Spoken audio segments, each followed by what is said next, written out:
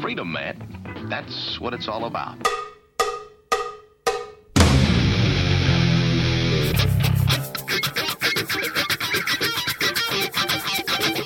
You've got to groove on freedom, like the good book says.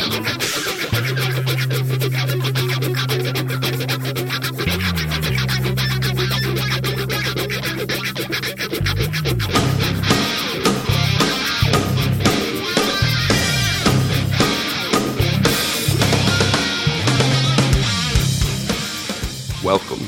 You are listening to What on Earth is Happening. This show will discuss the topics of human consciousness, mind control, natural law, the occult, and all issues that affect the freedom of the people of Earth. What on Earth is Happening will endeavor to shine light upon the darkness of our world and to offer empowering solutions to the problems we face as humanity approaches its critical moment of choice. And now, here is your host, Mark Passio.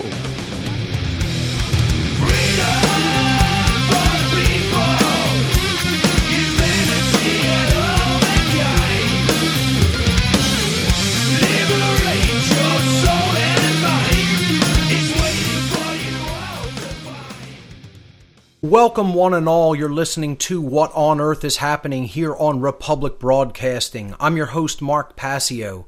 My website, whatonearthishappening.com. The network's website, of course, republicbroadcasting.org.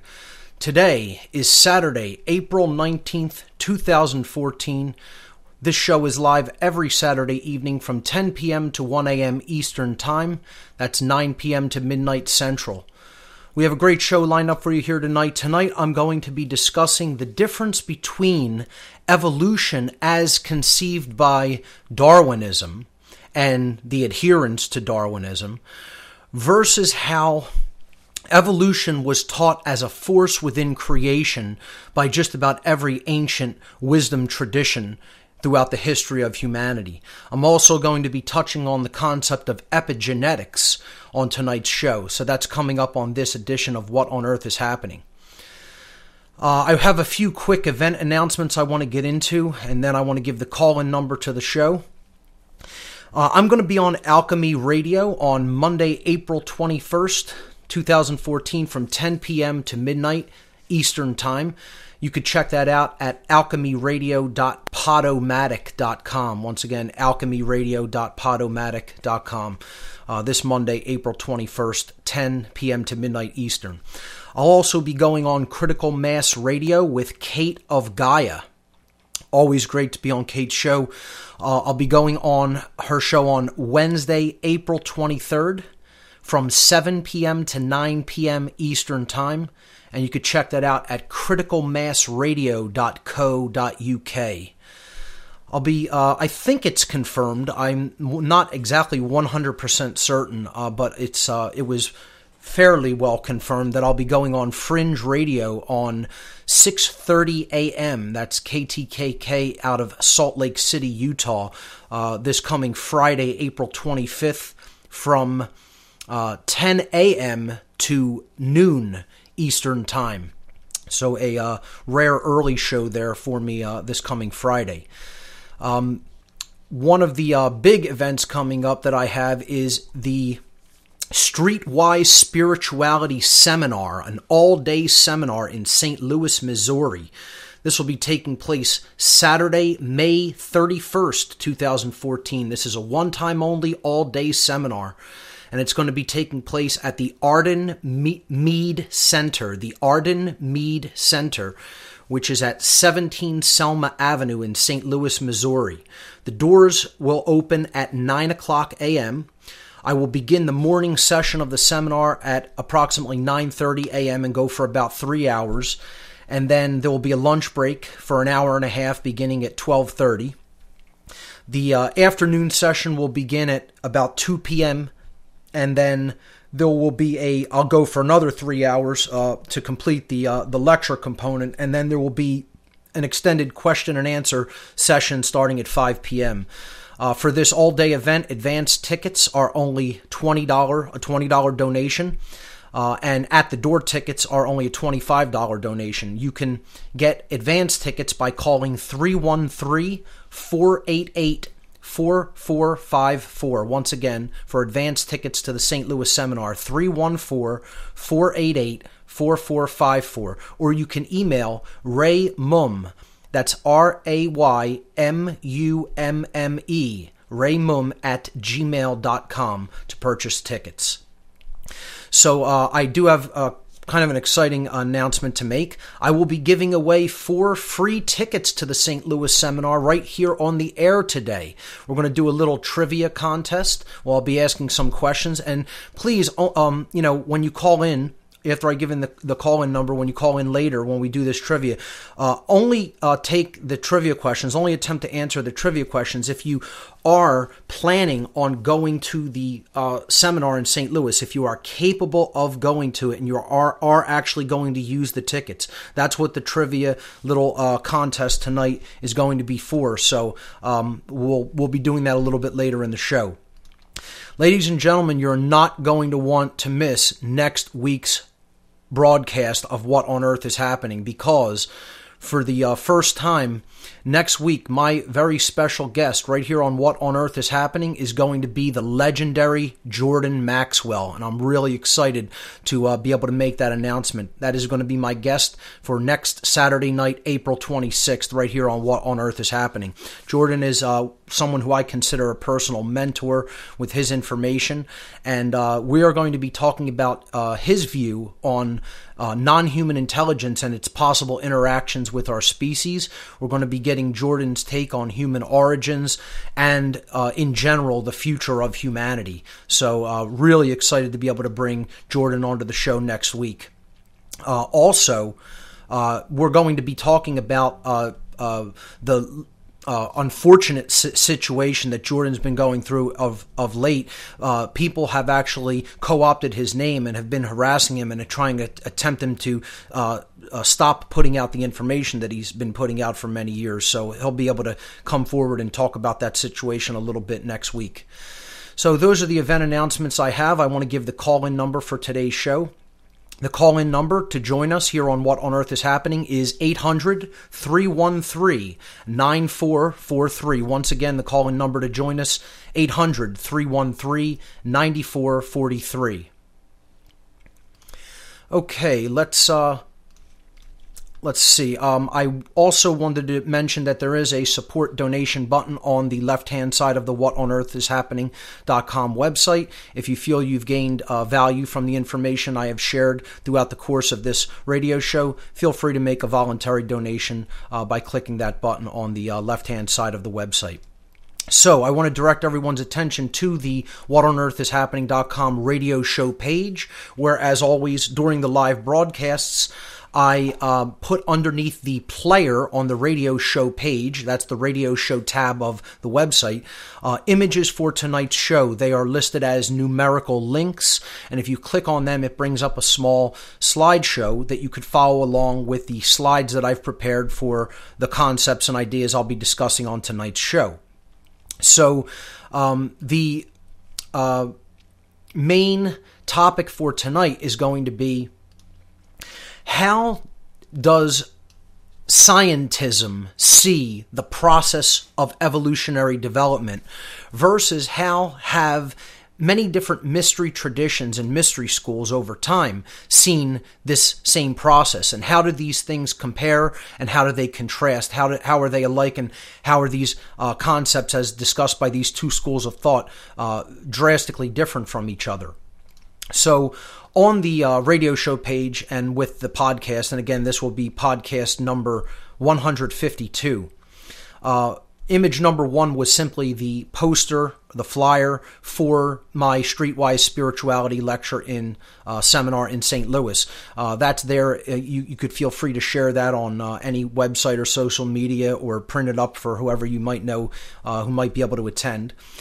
Image number 2 is this very simple chart that I have built regarding two forces that are at work in our lives at all times and places.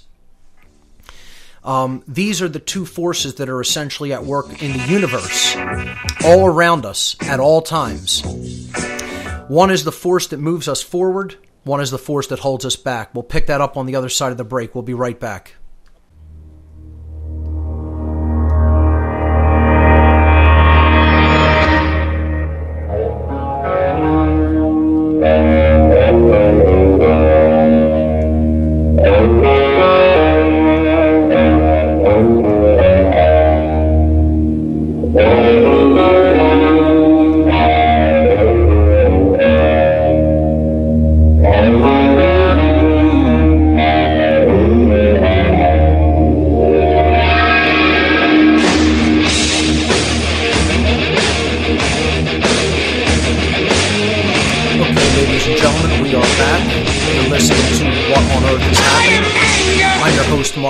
My website, whatonearthishappening.com.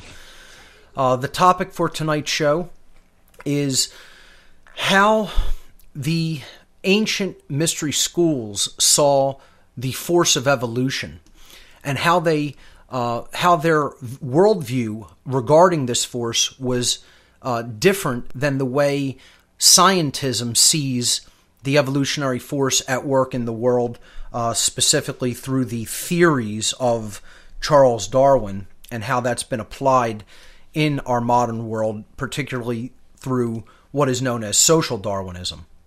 So, slide number 2, I made a very simple chart or just a graph of these two forces and what they involve. And on the left-hand side, you'll see that in the green coloring, I've put the force of evolution there and directed arrows moving from left to right, the same direction that we, write text in here in the Western world. And, that's supposed to represent that it's moving forward. It's moving from something that is lesser to something that is greater. It's moving from some place that is less advanced to a place that's more advanced, and it's moving in a forward progression. So that's really what evolution is all about. It's about forward movement. The word itself comes from the term to unfurl or to unfold. To roll out is literally what the word means. It means to roll out. Okay? So evolution is an expansive force in creation. And just as a brief aside, I just want to say I'm covering this topic because it seems that the universe wants me to really talk about this because of synchronicities that have happened to me in my life over the past several weeks. Everything keeps coming back to people's view of what real evolution is in my life when I'm speaking to people. And it seems that one of the major things that is holding back people's worldview in life and holding them in a state of mind control and unconsciousness is their completely erroneous notion of what evolution is based on their religious acceptance of the Darwinian theory of evolution proposed and propagated by scientism. And when you see how absolutely rigidly they are attached to this belief system. And it is only a belief system because it is only a theory and has never been 100% factually proven scientifically. As I said last week on the show, macrobiological Darwinian theory has never been borne out in the fossil record. It is still only a theoretical approach to how biological organisms propagate themselves into the future and preserve their genes and advance their genes. And while I would say that I tend to agree with some of the concepts contained in Darwinistic theory, like adaptation, natural selection, things like that, I don't subscribe to macrobiological Darwinian evolutionary theory that propagates the notion that a species becomes a completely different species, and then there's a bunch of transitional fossil species in the fossil record. The reason I don't subscribe to that is because the main thing that would espouse and support that theory would be evidence in the fossil record.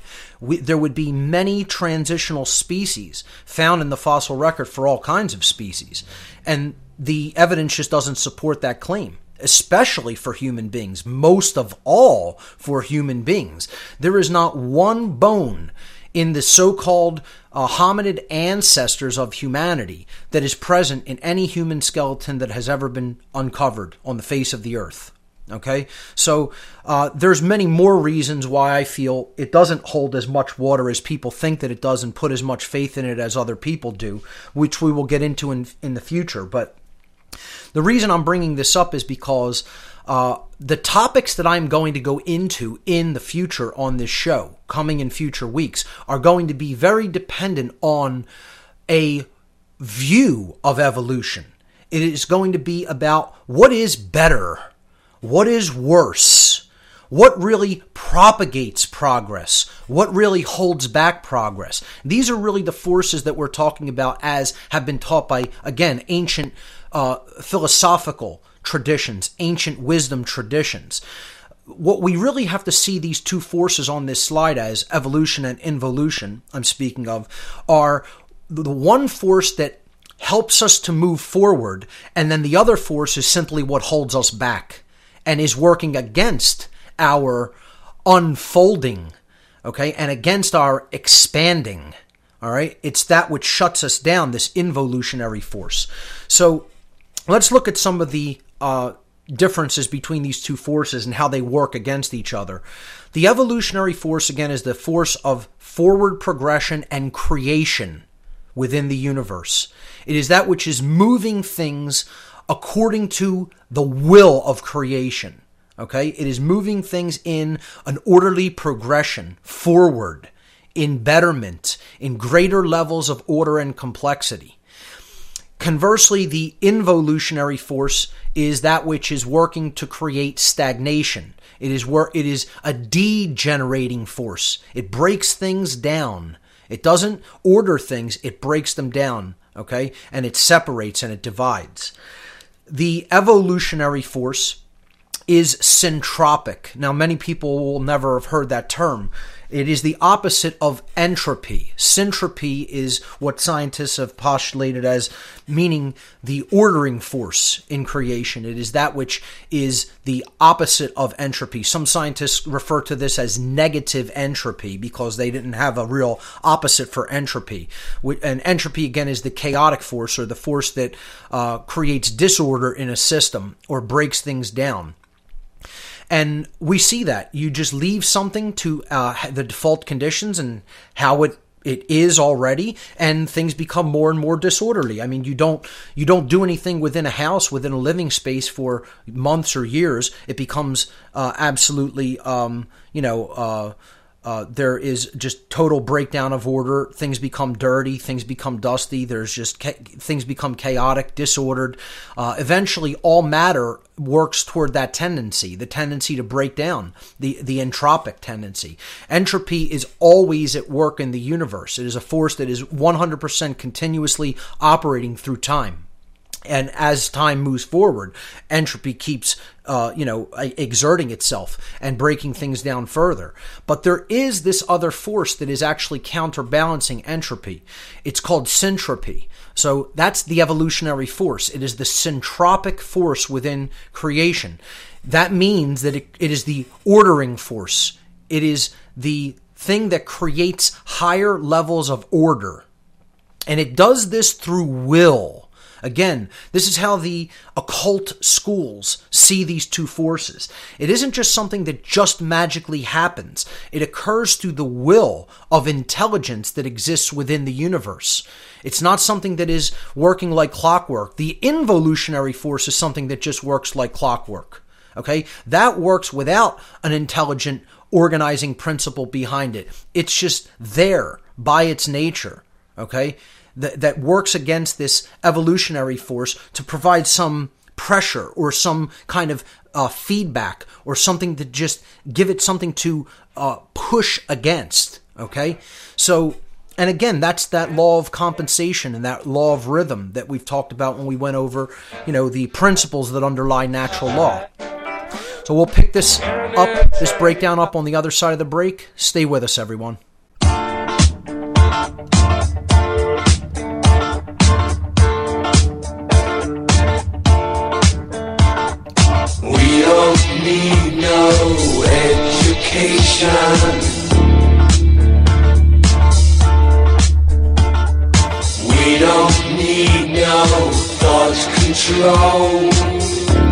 Welcome back, everyone. You're listening to What on Earth is Happening. I'm your host, Mark Passio. Before the break, we were talking about the difference between the two universal forces that are really always at work in our lives, as discussed and propagated by ancient wisdom traditions throughout human history. They were referred to in occult schools as the force of evolution versus the force of involution. Again, involution is a term not many people may have heard about or seen unless they have looked into occult schools of philosophy.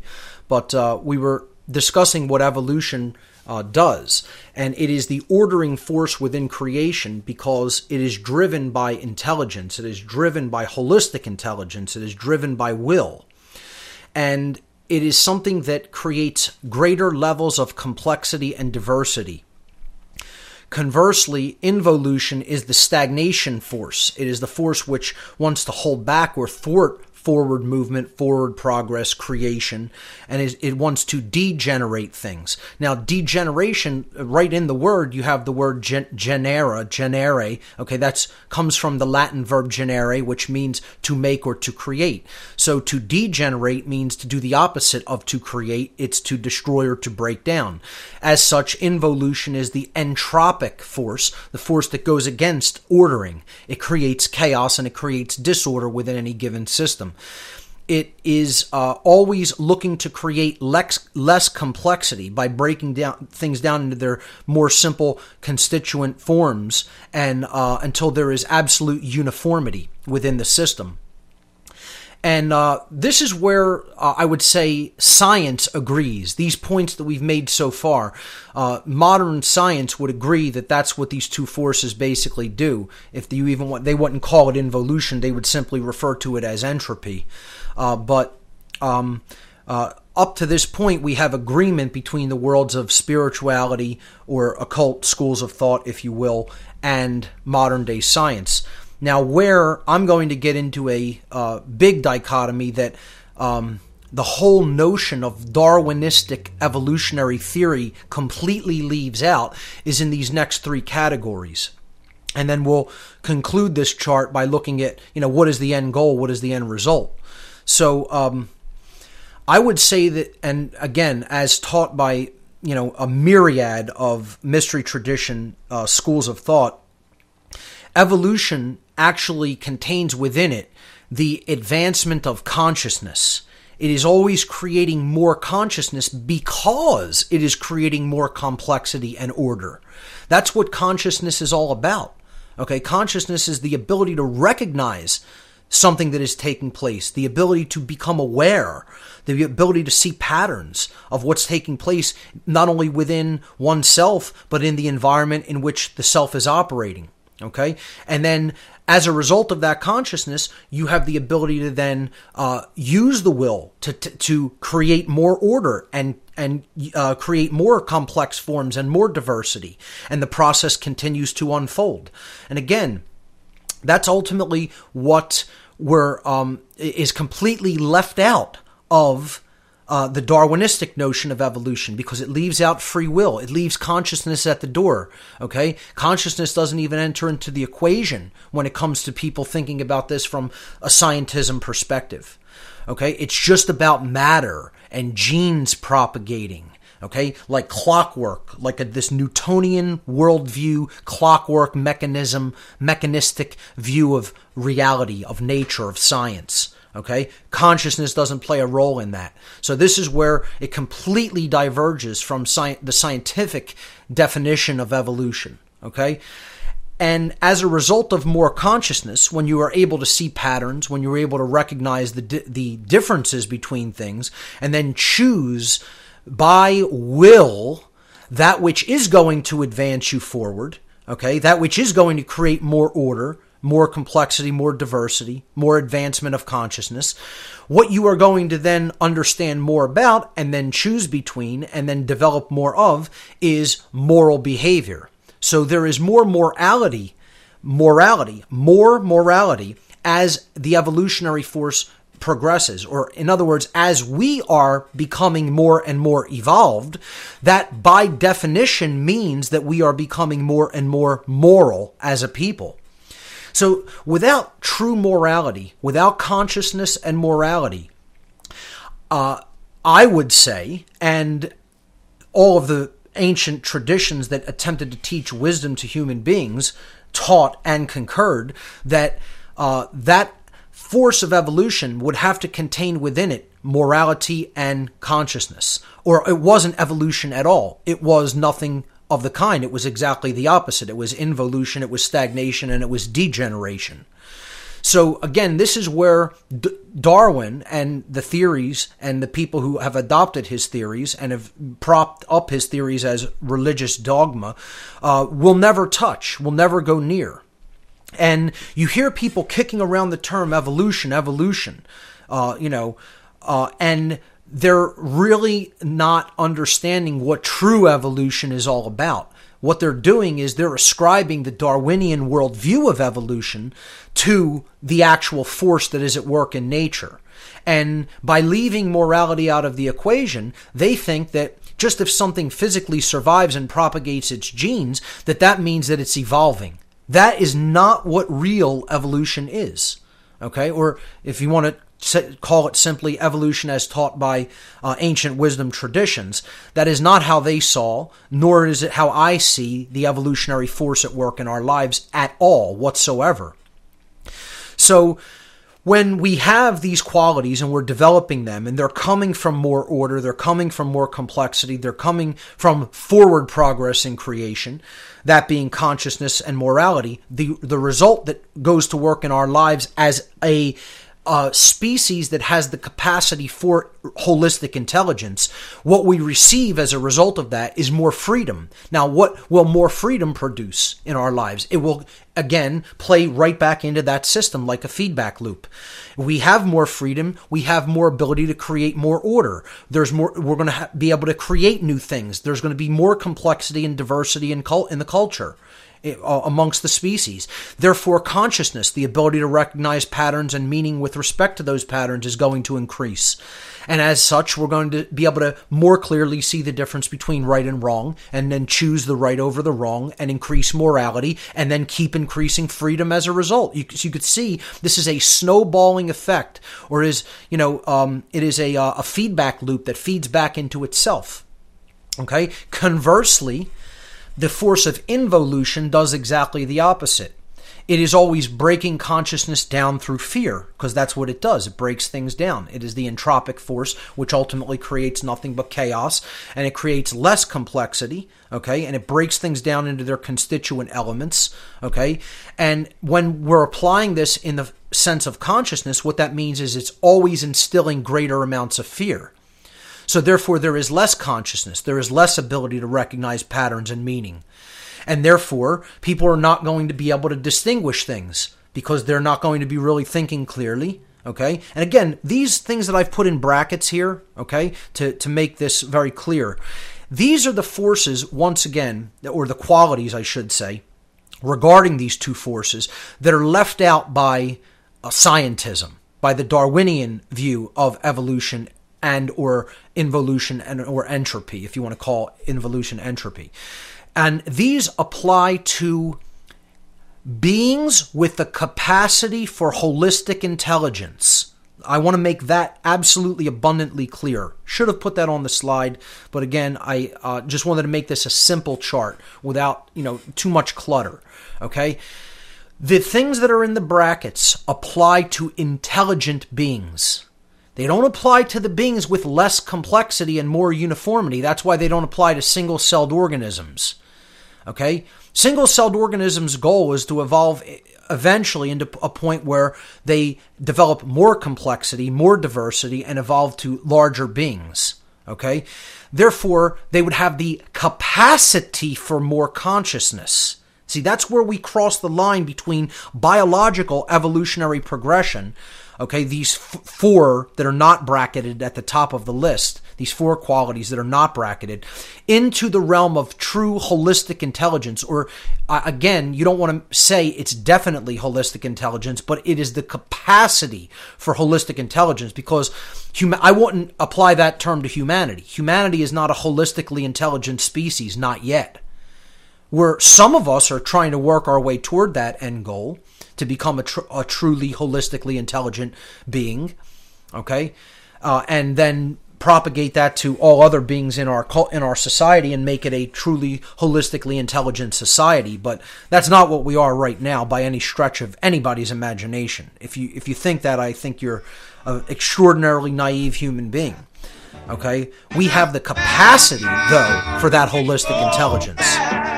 We'll pick this up on the other side of the break. Stay with us, everyone. You're listening to What on Earth is Happening. Try to run, try to hide, break on through to the other side, break on through to the other side, break on through to the other side, yeah. Okay, folks, we're back. You're listening to What on Earth is Happening. I'm your host, Mark Passio.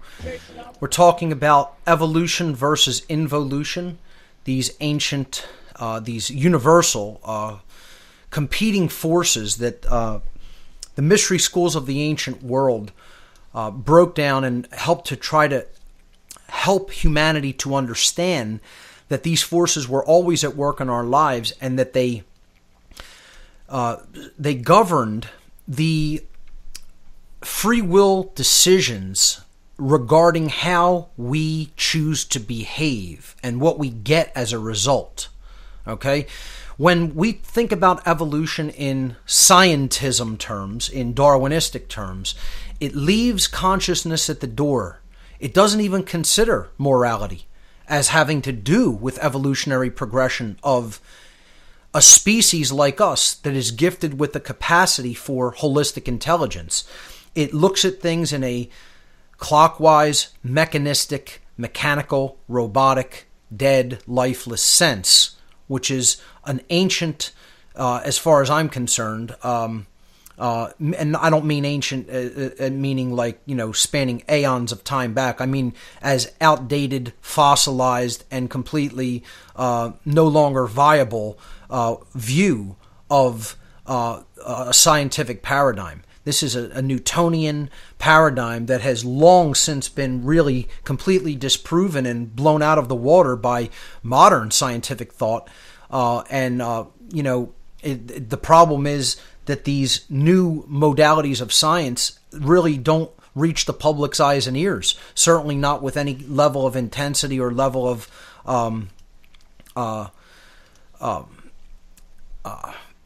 import, that they need to be reaching people. So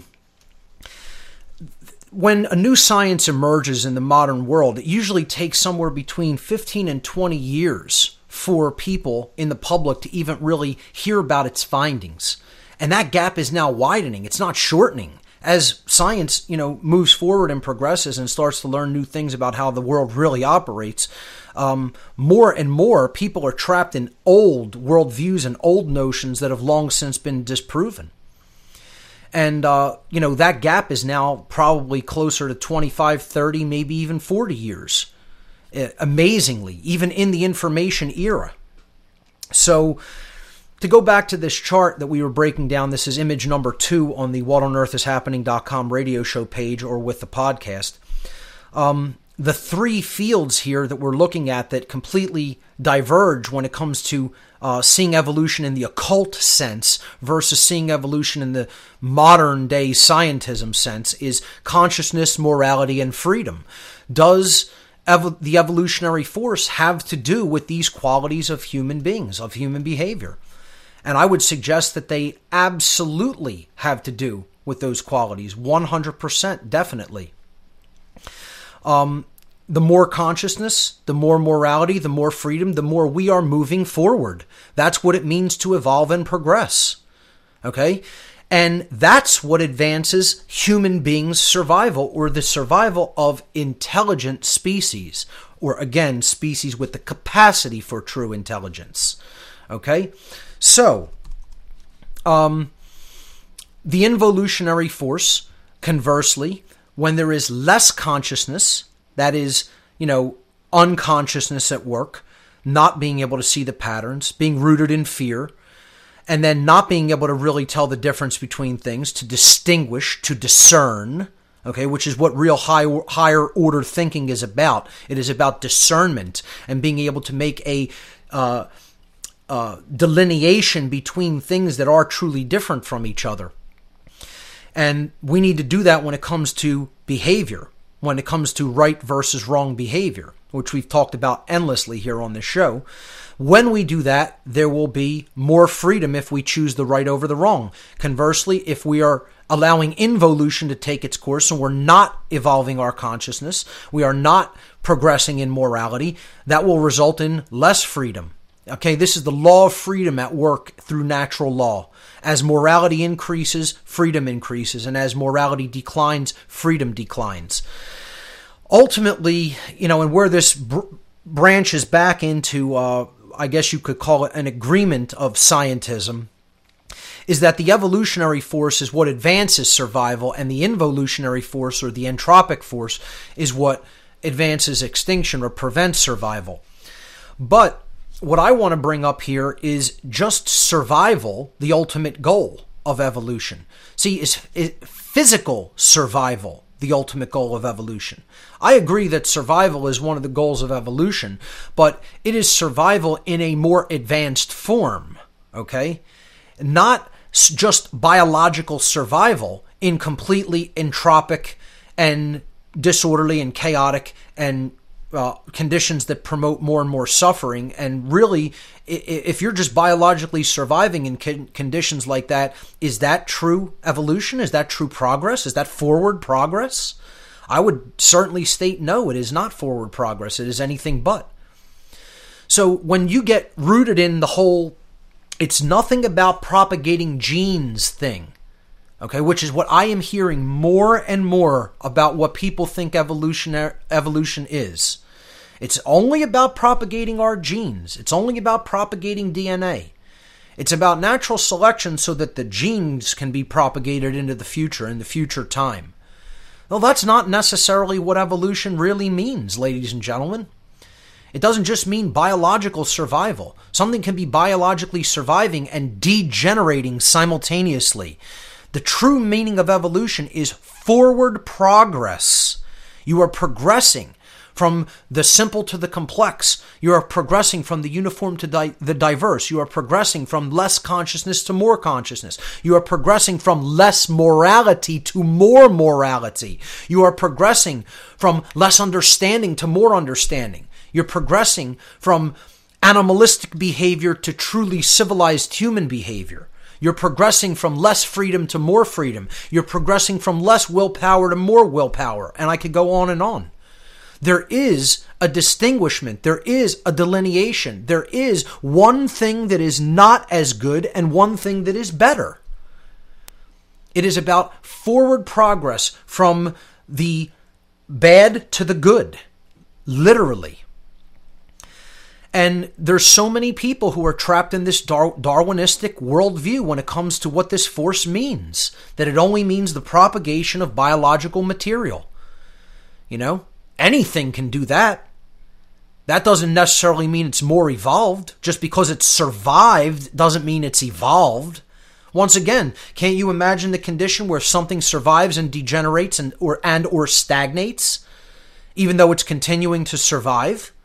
What's the point of survival if you're not really making forward progress in consciousness, if you're not making forward progress in morality? I would certainly say you're not truly evolving then if that's the case. And this is how the ancient wisdom schools taught evolution to their, acolytes and adherents. They were trying to explain there's biological evolution, that's at work, but only up to a point. Then when something develops the capacity for true intelligence and being able to choose and developing true free will, you're not just a creature of biological instinct. You're more than that. You've developed the capacity for holistic thought, both logical thought, reasoned thought, mathematical and scientific thought, as well as intuitive thought, creative thought, compassionate thought, nurturing thoughts. Okay? They're both of these forms come together to create intelligence. That's why people in the modern world and in scientism, unfortunately, only equate mostly intelligence with intellect in the modern day. You know, that's they have intelligence quotient, and it's all about verbal and math skills. Well, where's the compassion? Where's the creativity? That has nothing to do with holistic intelligence. That's intellect quotient. An IQ test. That's what it should be called. It shouldn't be called an intelligence quotient. It should be called an intellect quotient. Then it would be highly more accurate. You know, but you're leaving out the right brain hemisphere. You're leaving out the feminine component to the consciousness. You're leaving out the right brain qualities. You're leaving out creativity. You're leaving out compassion. You're leaving out nurturing. You're leaving out intuition. You're leaving out common sense. You're leaving out morality. Okay? So that's where the word generare, to create, comes from, the creative side of the mind. That's why you have to put that together with the intellect to create intelligence. Intella is intellect and gens is creativity. That's why it's called intelligence, ladies and gentlemen. It's right there in the word. So we'll pick this up and move forward with a discussion about genetics versus epigenetics when we come back after this quick break. We'll be right back. Forward to take a fight for the world.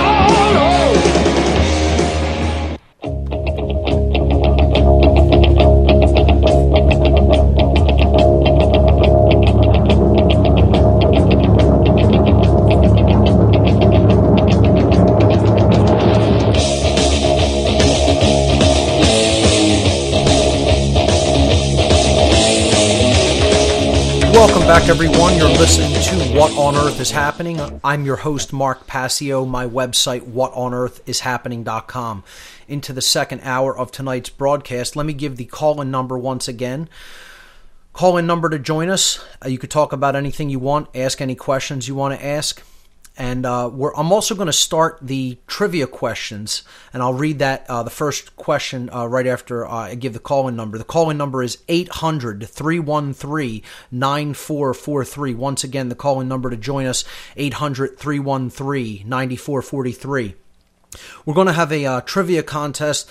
The prize is 4 tickets to the St. Louis seminar that I'll be conducting in St. Louis, Missouri on May 31st called Streetwise Spirituality.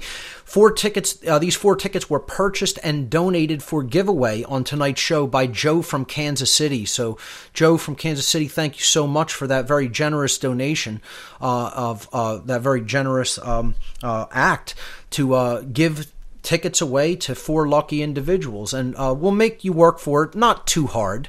The questions won't be exceedingly difficult, but if you've been listening to What on Earth is Happening, or just have taken in some general knowledge about the occult and wisdom tradition teachings throughout the world, it should be a piece of cake. I'll read the first trivia question when I take calls. If you want to answer, please only answer the trivia question. I'll ask you if you are going to attempt to answer it, but I want the people to answer it who are capable of attending. We're not trying to give tickets away and then they go to waste. We want people to attend the actual seminar. So if you're not planning on attending, if you can't travel to St. Louis, or if you're not in the St. Louis area around May 31st of this year, please don't answer the trivia question, okay? I want to make that abundantly clear. So we'll take some calls after I wrap up with a couple more slides. I don't have too many more slides, but I just want to breach the next topic, which is genetics versus epigenetics. And this ties hand in hand with evolution versus involution. And there's a reason I'm bringing this up, and hopefully in future weeks this will make a whole lot of sense why I did this at this time. I know people are really hungry to hear more information on human interaction with non-human intelligence, and I am going to get very deeply into that on future shows. This topic, however, is going to play essentially into that information and knowledge, okay? Because what I'm really going to be talking about and postulating and looking at evidence for by many researchers who have uncovered evidence throughout time, by ancient scriptural texts that have been left down, meticulously preserved and handed down from generation to generation by our ancestors to tell us stories about what happened in our ancient past. I'm going to be telling a overall enactment, okay, a general series of events that happened in the ancient past dealing with the hijacking of our species, dealing with the genetic modification of our species, dealing with the willful and deliberate interjection in the natural evolutionary course of development that our species was undergoing, and then derailing it from that evolutionary progression by other intelligent beings that are not human. And again, there's a lot of ancient accounts that discuss this, and there's a lot of evidence for it in the ancient world and in the modern world as well. The problem is people have a particular worldview that they're attached to, and therefore they don't want to look at the evidence. They don't want to look at any evidence. They want to say, I have a religion and this told me all about where we came from, and therefore evidence be damned. Or they want to say, I follow science. I'm a worshiper at the altar of scientism. The priests in the white lab coats didn't tell me anything about that. You know, I never heard anything about that from my anthropology professor. And you're not going to either. Because they're paradigm protectors. They're people out there trying to protect a paradigm. All religionists are. Every religion wants to protect its paradigm. They're not interested in truth. Truth is the last thing anybody who's an adherent of religion wants. They don't want truth. They want reinforcement for their religion. They don't want to look at where the evidence leads. They don't want to adjust their worldview accordingly based on new evidence being brought to light. They just want to say, this is what I believe, because this is what makes me comfortable. This is what I'm most comfortable hearing. Even if the truth is highly disturbing, the people who really are seeking truth will go there. And they will take it in. And they won't accept it blindly. They'll look at the evidence. They'll filter it. They'll decide, does that make sense? Does that fit? Or is that contradictive? And does it not fit? That's what the process of truth discovery is all about. It's about going where the evidence leads, looking at what's actually there, not just believing in something. And unfortunately, modern science has become just another religion. That's why I call it scientism and not real science. Because these people are just protecting a worldview. They're not going where evidence leads. They're not looking at what's there. Often what happens in anthropology and archaeology, if actual real-world physical evidence contradicts the long-standing stories of these traditions, you know what happens to it? It gets buried. Not literally buried back in the ground, but it gets buried in a basement in some university, museum, or some historical museum somewhere. Never to be seen again, Put in a box marked as an anomaly. A couple of researchers had ever had their eyes on it. This doesn't fit in with our paradigm. We have no mechanism for explaining this anomaly, and therefore can't show that to the public. No way.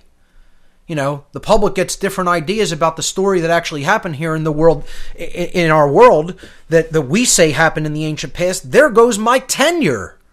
Can't have that. My paycheck would dry up. I might have only one Lexus in the garage instead of 3. How dare we go where the truth leads, where the evidence leads? Not possible. This is the ego that currently controls science, ladies and gentlemen. They're not conducting real science. Never have been. Never have been. It's a religion just like any other. This calls to mind this whole argument between, when it comes to evolution, okay, is it macrobiological Darwinian evolution or is it creation? Did God just make it all happen? Never thinking that there's some third position or a fourth or a fifth or a sixth. It's just these two dichotomies, these polarities warring with each other that do nothing but ultimately create more strength from the paradigm protectors, just to keep more and more people off the path of truth. That's all it's really about. That's all protecting these two paradigms of Darwinian macrobiological evolution versus, God did it all, suddenly, spontaneously, spontaneous creation. We don't want to think that evolution could just be a continuous force beginning from, time immemorial, forever, forget having no beginning, forget a beginning, and just progressing continuously, and simultaneously working against it is a counter force, a counterbalancing force that occultists have termed involution. And what it's all about is consciousness. And consciousness can have ebbs and flows. Consciousness can have peaks and valleys to its wave of propagation. We can become more conscious at one time and then less conscious at another, depending on what happens, depending on what ideas were propagated, depending on what may have happened to us in relationship to other species, depending on what natural events may have occurred on the planet that we happen to be living on. All of these factors play into things. We don't want to look at it holistically like that. We want to say real simple, oh no, it's just a mechanized force, or God did it all. See how childish and unidimensional that is? I personally think it is, but, a lot of people are just rigidly attached to their belief systems. And that's all I'm here to do. I'm trying to put something out there to get people to see something in a little bit different of a perspective. And maybe that perspective might make a whole lot more sense than anything that they've been clinging to and believing in all these years. Maybe it just might. So let me give the first trivia question, and then people could, start. Actually, we'll do that right on the other side of this break, since there's the intro music.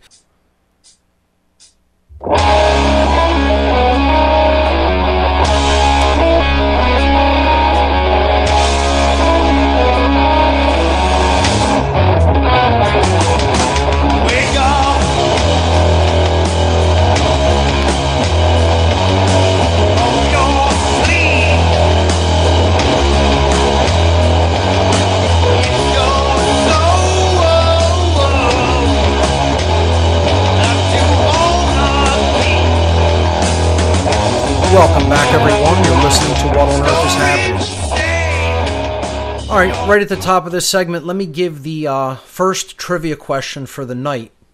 And the first caller that calls in that wants to attend the St. Louis seminar and can actually attend the seminar, that gives the correct answer to this question, will win a free ticket to my May 31st seminar in St. Louis, Missouri. The question is, name the titles of the first 3 degrees of Freemasonry.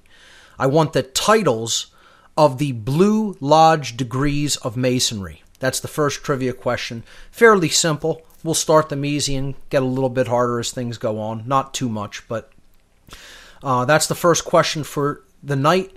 If you want to try to win tickets, call-in number to join us, 800-313-9443. Let's go right to the phones. In this segment, let's hear from Dylan in Washington. Dylan, you're live on What on Earth is Happening, and the first question I want to ask you is, are you going to attempt to answer the trivia question and win a ticket to the St. Louis seminar? I will not. I am too far away. Not a problem. What do you have for us here tonight? Well, I got 2 things, and your evolution-involution slide here popped something into my head. I majored in chemistry in college. Yes. And I wouldn't necessarily call myself a chemist because I believe I got taught a bunch of crap. But you mentioned that modern science seems to have both this entropic and syntropic concepts, and it seems to fall out of the way when we get into this Darwinian evolution thing. And I just remembered my science classes, there was this huge push, and I didn't take a lot of physics because this is more in physics than it is in chemistry. Right. That there's only entropy. Yes. Everything is getting more and more disordered, and there's nothing we can do about it, and the fact that we're all alive is totally incomprehensible. Yeah, and nothing could be further from the truth, because Definitely. there certainly is an ordering force within creation. It's called consciousness. It's called will. It's called true care. You know, it involves everything that we are capable of if we put those gifts to use. If we put those gifts of creation to use, we can become a syntropic force within creation through our consciousness. Definitely, and I just wanted to point out that this Darwinian, like, mechanistic degradation to rubble, Right, really seems to persist in the other sciences as well. yes, absolutely. Yeah, I agree, and that's a really great point. They're only teaching one side of this and saying that's all that exists, and this other force isn't even out there. That's why it took so long for scientists to even name this force, to postulate and name it, the ordering force. And it's been called syntropy or extropy. Some other scientists refer to it as extropy. I like the force of syntropy, the syntropic force, personally. But I just call it the ordering force. That's all. It's the force that has intelligence as its underlying ordering principle. That's how I look at it. Mm-hmm. So, really great point. Did you want to say anything else? Yes. Sure. The second thing I wanted to bring up was, you haven't gotten too far into epigenetics yet. Right. But maybe if you don't want to answer this quite yet and do it a little bit later. No, it's okay. Go right ahead. Like, personal looking at yourself and dealing with yourself epigenetics, what are, like, specific techniques for getting over, like, your own body prison? Because, I mean, these beliefs put yourself in the prison of your own body. Sure, because they'll curtail certain behaviors, they'll curtail actions that you could be taking. If you hold a certain belief, that's going to ultimately affect your behavior. And, that could have to do with diet, that could have to do with exercise, that could have to do with activism, it could have to do with a whole range of things going on in your life, and it could hold you back from doing so much. Techniques, well, of course, employing all of the three modes of thought, both concentration, meditation, and contemplation simultaneously. I mean, not at the same time, but using them all in your life to create balance, to create holistic balance in the brain hemispheres, engaging in scientific thought, reading about science, studying, all kinds of different scientific disciplines. Also then getting into studying natural law, studying about morality, really understanding that difference, looking into consciousness, looking into emotional qualities. You name the field of endeavor, but it has to be balanced. That has to be a balanced approach. So my real answer to that question is anything that is conducive to balance. You want to become a generalist. You want to, but you also want to be able to develop laser-like focus too. Okay? You want to engage the right brain hemispherical modalities of compassion, intuition, creativity. Art can help do that. Music can help do that. But you also want to, be versed in mathematics and be versed in other physical sciences, to ground yourself. And that's left brain thought. So anything that promotes holistic thought processes is one of the things that can really help us to get over anything happening in the bodily sense or in the gene code sense.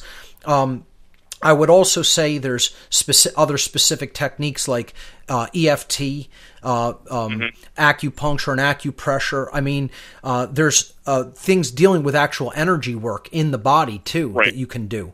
I don't specifically specialize in those, but I know a bit about them. And one of the things I am going to do when it comes to this is just explain to people how the mechanism of epigenetics works and put people onto a specific researcher that I think, his name is Dr. Bruce Lipton, and I think through studying his work, specifically Wisdom of Your Cells and Biology of Belief, people can really understand how we are not slaves to our genetic code. And the reason I'm bringing this up at the beginning of what I'm going to be getting into is because the material I will be getting into is so heavy and dense, okay, that I don't want to tell that information to people without preparing a framework to say, We're not bound by this. This is something we can ultimately get past and progress past, even though it's this bad. I'm not here to fearmonger people. I'm not here to paint a picture that it's completely hopeless, okay? I'm not also trying to, blow smoke up somebody's rear end and tell them it's all just going to magically work itself out either. I'm trying to present a balanced perspective to understand, yes, has something been done to us probably at a genetic level that is going to be very difficult to overcome? Yes. But can it ultimately be overcome if we employ our knowledge and willpower and our care to it? Absolutely, yes, it can be overcome.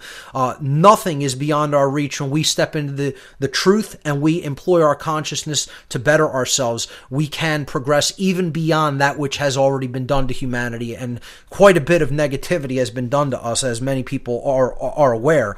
When I get into some of this heavy, dark material regarding non-human intelligence, some people are not going to want to accept it. Some people are going to say that's too horrific to even contemplate how bad the situation really then must be. But I'm not telling people that to completely shut them down. And that's what some people will try to accuse people who do that of. Oh, they're somehow agents. They're trying to tell us this is all beyond hope and it's other beings that just did this to us, so what chance do we have?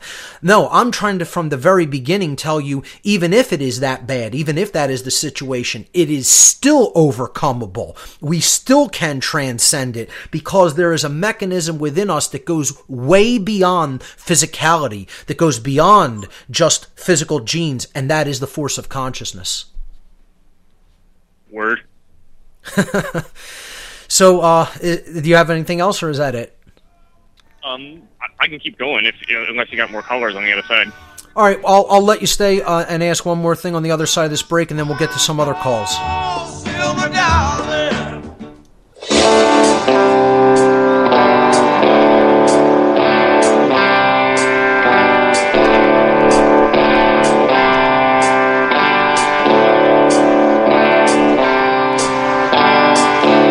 There's a code of silence that we don't dare speak.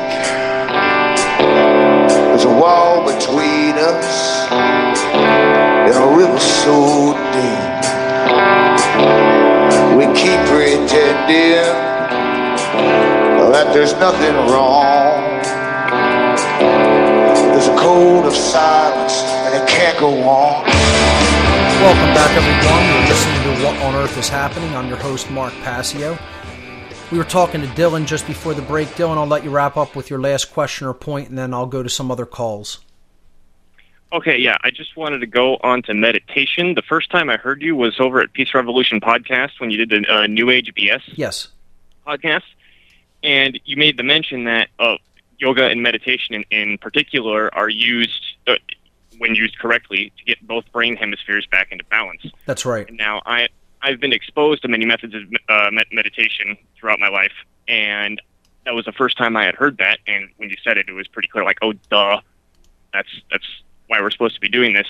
And I wanted to know, when I say specific techniques, do you use any specific meditation techniques specifically for balancing brain hemispheres? I do small amounts of what you might call general transcendental meditation for 5 to 10 minutes, if that, daily, and that's it.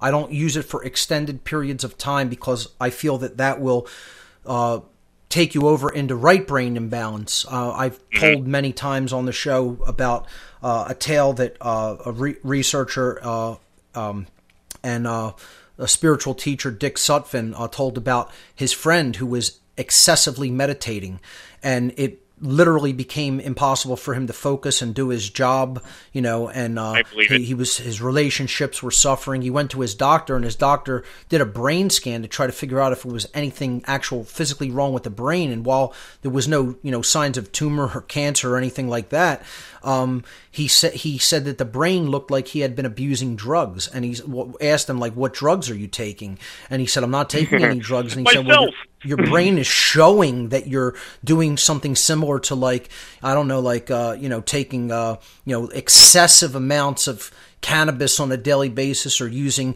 opiates on a daily basis or something like that, really abusively. And he said, well, I do meditate about 8 hours a day or some ridiculous number, like whenever he's not at work, he's meditating with all of his spare time. And it was just like, well, that's it. That's what was leading him into that kind of brain imbalance. So it is there for, if you are a predominantly left brain individual, you want to use it to hold that state of centeredness. That's what it literally means, to take or to bring or to carry to the middle. That's what the word meditation actually means.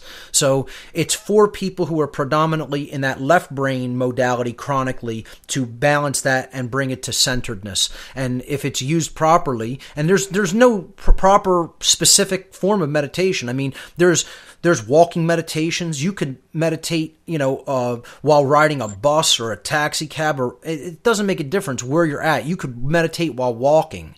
Okay. There are different forms of meditation. You can get on a exercise bike and meditate. It's not all the same exact practice or technique. So, there's many different forms of it. I personally like just, simple, calm, sitting in one place quietly and doing a form of transcendental meditation. But it's there's many different styles of it, and you could choose one that is appropriate for yourself and what you feel most comfortable with, and then just practice it. That's all. Do you have a recommended source of where to look up more information about it? Off the top of my head, I mean, I would say look into Sutphin's work. I like all of his work in general. I think he puts a pretty balanced approach forward when it comes to that. But let me think about that, and if you want to email me on my contacts page, I'll try to find some source material. I probably have some books that I can put you onto too. Okay, and can you spell that name for me real quick? Sutphen, Sutphin. Great. Thanks so much for the call. All right, thanks, Mark. Yes, let's hear from. Let me read the trivia question again. The first question for a free ticket to the St. Louis seminar on May 31st is: name the titles of the first 3 degrees of Freemasonry. The titles of the first 3 degrees. So the Blue Lodge degrees, I want the titles of those degrees. Let's hear from Phil in Oregon. Phil, you're live on What on Earth is Happening. Welcome. Phil is gone. Oh, okay. Sorry about that. Phil looks like he dropped from the caller list. Let's go to Connor. Connor is calling from Japan. Connor, welcome to What on Earth is Happening. Hey, Mark. How you doing? Doing well. I'm assuming you're not going to try to answer the trivia question since you're in Japan. No. I wish I knew the answer, and I wish I could go. No worries. No. What do you have for us? Okay. So I got a few things here. I'll eventually get to your topic, your current topic, but I want to talk about the season of sacrifice just for a moment. Sure. Which we are still in. Yes. And there's a couple things that happened recently. There's one in Japan and one in South Korea. Okay. Let's see.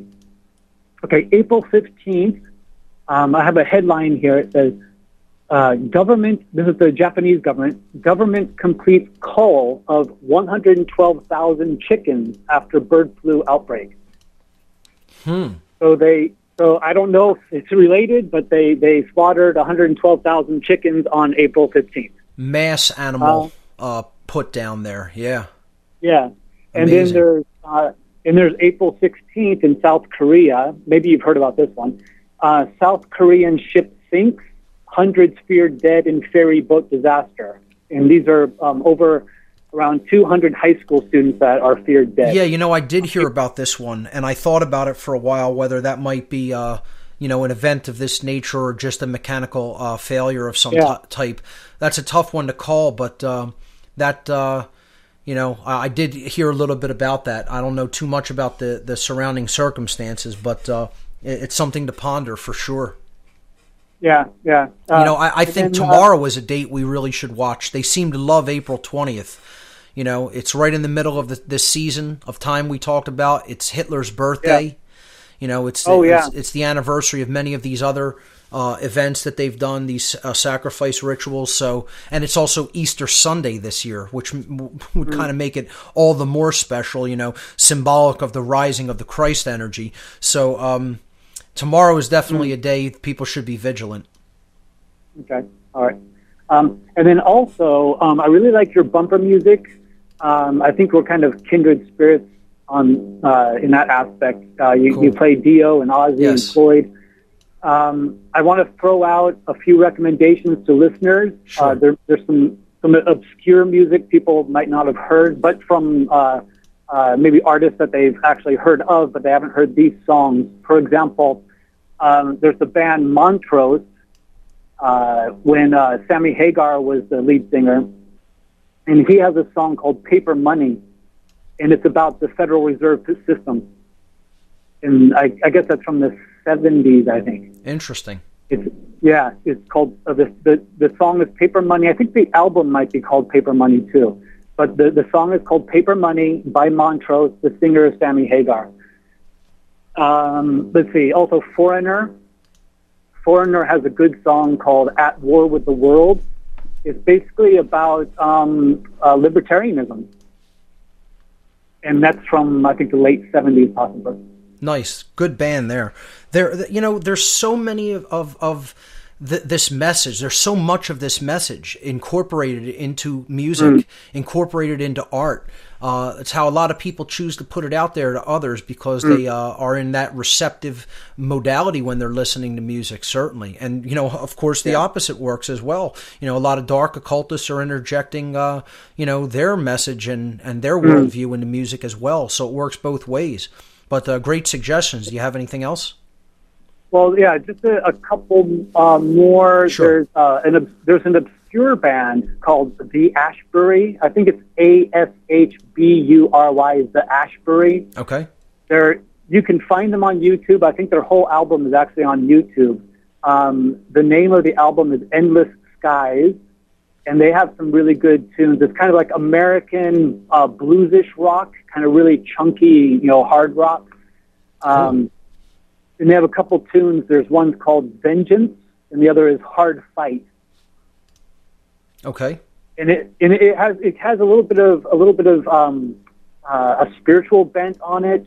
I guess you would say about as much as like Lord of the Rings might have kind of like a spiritual bent on it. Kind of like fighting evil type thing. It's not overtly Christian or anything like that, but it definitely it has a message behind it that is spiritual in nature. Awesome. I'm definitely going to check these out, Connor. Thanks so much for your call. We're coming up to another break, ladies and gentlemen. You're listening to What on Earth is Happening. Stay with us.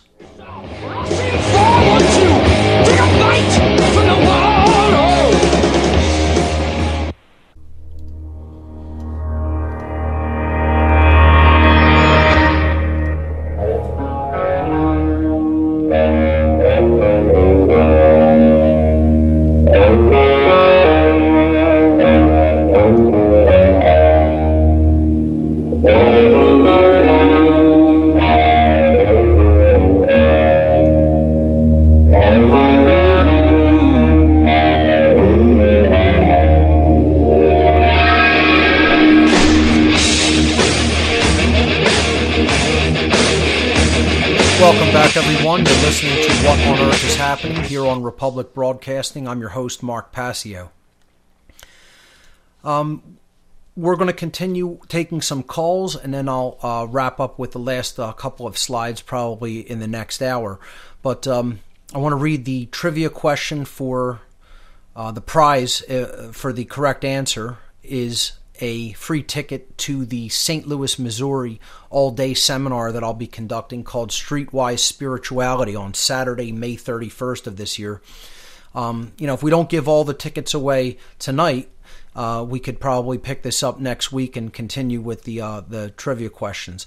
So let's go back to the phones. Let's hear from Raphael in Indiana. Raphael, you're live on What on Earth is Happening. Welcome.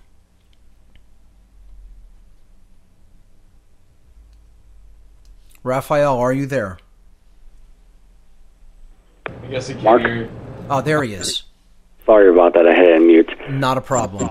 Are you going to attempt to answer the trivia question for the ticket for the St. Louis seminar? No, unfortunately, Okay, I'm not, Mark. not a problem. What do you have for us tonight?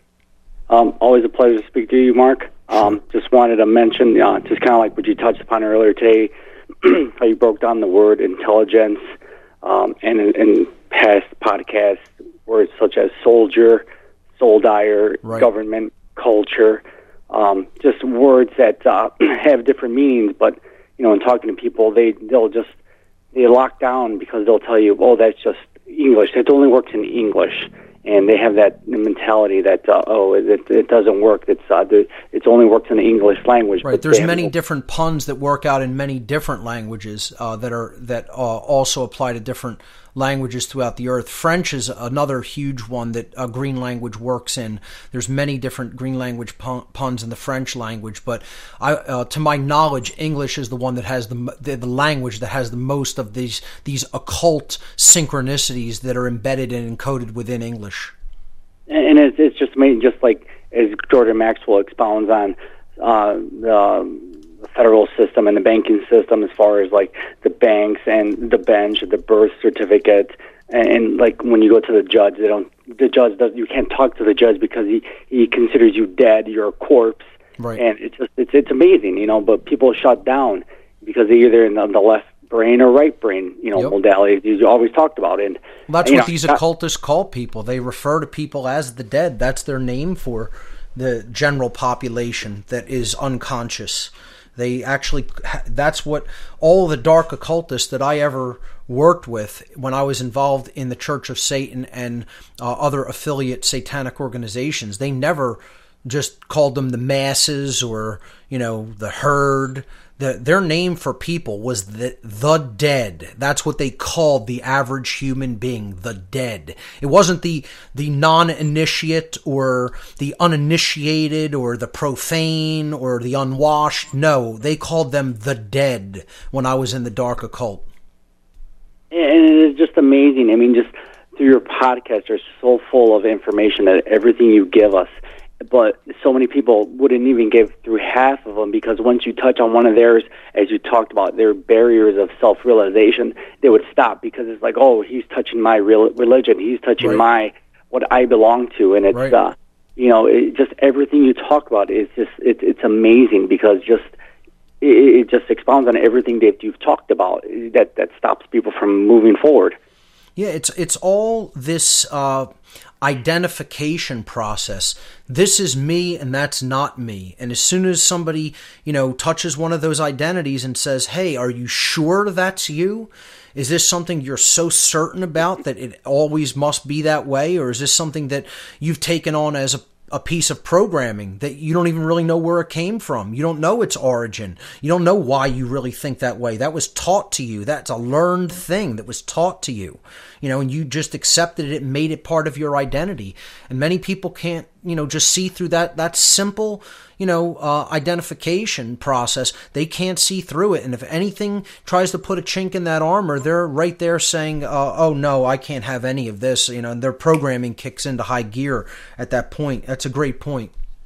And just, like I've heard in a prior podcast, and it's kind of funny, but it's a sick joke. It's, when the guy asks what's worse, ignorance or apathy, and he goes, I don't know, and I don't care. Unfortunately, that's where a lot of the people in this world are at, and it's up to the people who are conscious and are responsible and are knowledgeable to really help to assist to change those people by putting the truth out there at all times and places. So really great points, Raphael, and I thank you for your call. Let's hear from Swami in Illinois. You are live on What on Earth is Happening. Welcome. Namaste, Mark. Good to hear from you again. Swami Shivananda Giri, welcome to the show. Great to hear from you. Hey, that's the reason I tuned in tonight, to get this ticket. I'm only like a couple hours from St. Louis, so I'm going to be there. Well, you go for it. Tell us the titles of the first 3 degrees of Freemasonry. First is the entered apprentice. Correct. Then the fellow craft. Correct. Then the master mason. You got it. Swami Shivananda Giri, ladies and gentlemen, speaker from the Free Your Mind 2 conference, is the first winner of a free ticket to the Streetwise Spirituality Seminar in St. Louis, Missouri. Congratulations, Swami. And what else do you have for us this evening? Well, in regard to your caller who was asking about meditation, I happen to know a thing or two about that. Sure. And right ahead. If he would be interested in guidance from a world-recognized, certified master of meditation, I would be most happy to assist. You can check out my website at meditativeliving.info. My email address is on there. What we do is we teach you to focus your attention into the frontal lobe area, focusing on what's commonly referred to as the third eye, right between the eyebrows. And you hold your attention there as best you can, and you utilize a mantra, which the mantra, the word mantra means to transcend mind. So we can do battle with the intermittent and sporadic thought patterns by utilizing a mantra. And this helps you to then focus and slow the mind down so it doesn't throw off these random haphazard thoughts as quick. And over time, with the proper amount of practice, I never heard of anybody, doing 8 hours, you're going to be so dreamy, you're not going to be able to function. Exactly. But we start people out at about 15 minutes in the morning, and you just work at, well, the way it works is if you were to take a jar of water and place a handful of dirt in there and then stir it up, you try to read the newspaper through it, it's not going to work because the dirt is interfering with seeing through the water. And that's what most people's minds are like all the time, almost. Yeah. Yeah, that's what those thought patterns do, because this is just the way we are. And if you sit and focus, these thoughts will settle down. Their speed will slow, and then you'll begin to recognize the gap between the thoughts. And as you begin to recognize this, you can then begin to peer through it. And eventually you can move into transcendental states while being fully functional. You're still aware of your surroundings. This is not a thing where in the system I teach, which is purely yogic, this has been going on for millennia. And it's not about ignoring the physical world. It is about yoga, which means unifying the spiritual with the physical so that neither blocks the other out. Right. So you have both at all times, 24/7. And you're not taking on a left brain imbalance worldview of matter being superior to spirit, nor a right brain imbalance worldview of spirit being superior to matter. Instead, there is a holistic and balanced and integrated view of both of those dynamics. Right, and when you're holding attention towards the third eye area, you're holding it into the frontal lobe. So you're holding it right in the center, and you are meditating. Swami, hold on right there. We're going to take a break. We'll be right back. You're listening to What on Earth is Happening. Stay with us.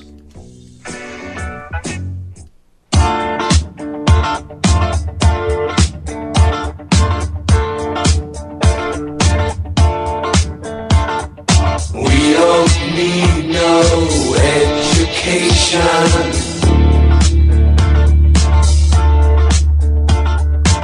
We don't need no thought control. Welcome back, everyone. You're listening to What on Earth is Happening. We're into hour number 3 for tonight's show now. And in the last hour, just before the break, we were talking to Swami Shivananda Giri. He called in and he won the first free ticket in the giveaway contest here on What on Earth is Happening tonight to attend the Streetwise Spirituality Seminar that I'll be conducting in St. Louis, Missouri on Saturday, May 31st.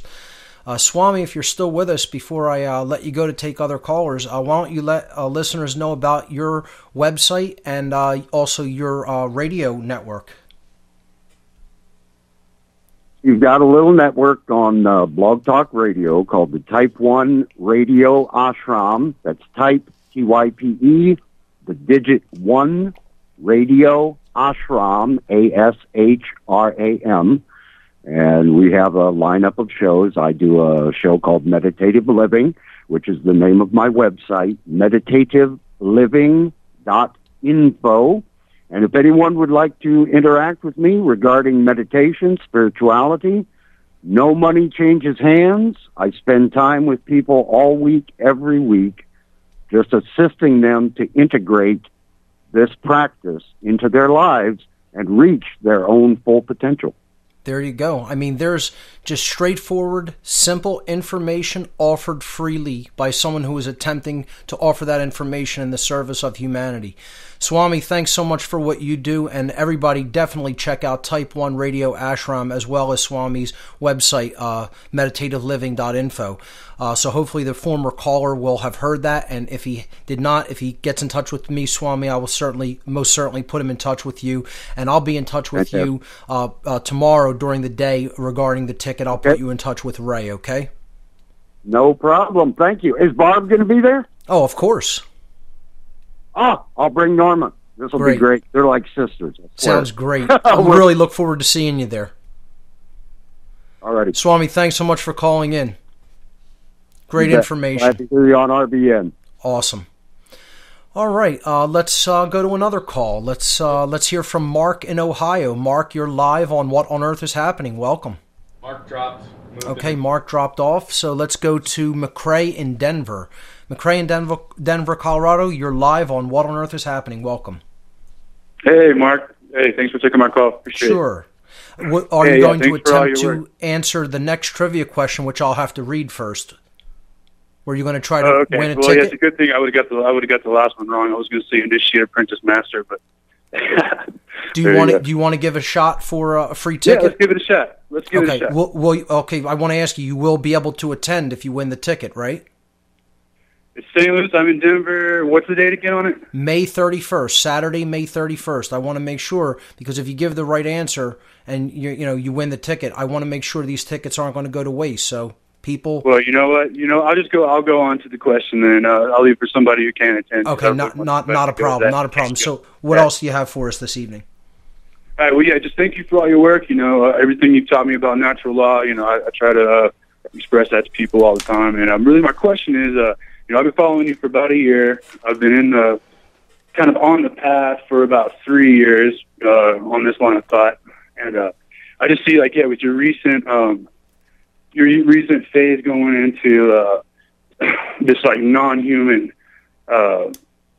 interaction, non-human intelligence, and how that applies to our history. And you're kind of saying it's like a speculation, So I was just wondering if we could also throw out maybe like a pre-human, manipulation, there's a lot of evidence pointing to, pre-hominoid, so maybe there was a pre-civilization before that's part of this problem, That was an intelligent race of beings that was living here before we came onto the planet, and it's quite possible. I wouldn't completely rule that out, and that they may have possibly died off. The thing that I will eventually get into is that there is a lot of speculation in ancient records, not even speculation, but just written accounts in ancient records, that these beings, left Earth, left the planet literally, actually went off planet and were from elsewhere, and talked about the other worlds that they were from. So there's a lot of written information regarding that they were actually from somewhere other than this planet, but I wouldn't rule that out either. What you just laid out there, I would not rule out. I'm all about that, yeah. It's just let's just throw it out there that maybe it was just a pre-civilization that ended up becoming like a super civilization. Sure. And they were physically bigger than us, so we have this big daddy complex that's actually like a real thing that and then they can't physically exist here anymore because of atmospheric conditions. So, you know, because I would not rule a hypothesis out such as that. And also, you know, when you look at some of these ancient accounts, you know, who is to say that there wasn't another human-like civilization? Like the hypothesis I proposed as part of what could have created psychopathy, one of them was, did we do it to ourselves? So what if it was something similar to that, in such that it was just a civilization that predated our actual species, and they may have done this as we were coming up in our evolutionary progress and our evolutionary development, and they did this for reasons of their own that we don't understand. It's right. quite possible, you know, and it's something that we should look into and explore.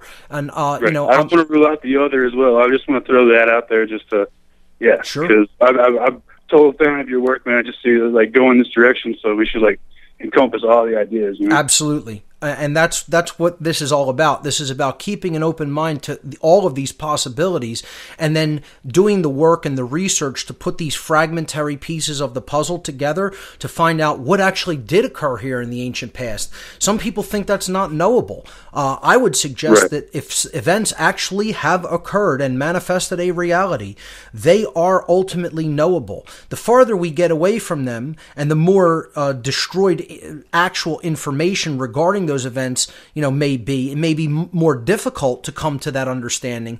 But I think if all of us do our due diligence and we put the pieces of the puzzle that we do have come to understand onto the table for all to see, I think we're going to see a clear picture emerge at some point, and that's going to radically change our overall worldview, and it's going to have the potential transformative power to change humanity as a whole. You're right. It's probably a combination of all these things. You're right. Sure. So yeah, anyway, thank you so much. Absolutely, thanks so much for the Appreciate call. Really great, speculation there, and it's something that should definitely be considered and looked into. So let's hear from Bill in Seattle. Bill, you are live on What on Earth is Happening. Welcome. Hey, Mark. Thank you very much for having me. Absolutely. And, would you like to try to win free tickets to the St. Louis seminar? Unfortunately, I'm not going to be able to attend the event. I actually looked at tickets. Sure, not a problem. Not a problem. Down. So what do you have for us tonight? Well, I just want to share my gratitude with you, first off, for taking the time to share your knowledge with all of us. It's actually really calmed me down. It's connected a lot of dots, and I've enjoyed listening to all your podcasts. And you know, the last couple podcasts you talked about the abandonment, right? And I think that it really struck a chord, especially now as people are starting to wake up and hear the truth for the first time, and just ringing, you know, it, and we know it rings true with our whole being. It's just like, yes, here it is. And then we go to our friends and family and want to share it with them, and a lot of times they abandon us. Yeah. And it's, you know, that's you know, when and I'm experiencing now, you know, and just trying to point out, you know, the poisons that they're consuming, and you know, just trying to walk the walk myself, just like Gandhi says, be the path that you want to see in the world. And you know, I have a different perspective because, you know, I watched the pharmaceutical industry almost kill my wife. Right. You know, she was on 20 pharmaceuticals. She was gray, Mark. I was looking at her, and I'm like, you're dying. You're dying. And I live up here in Washington, and we have cannabis. Right. And I thought, you know what? I'm going to try it. Let's try this cannabis. She's going to die happy. That's what I thought. Bill, stay right there. I'll let you pick this up on the other side of this break. Ladies and gentlemen, don't go anywhere.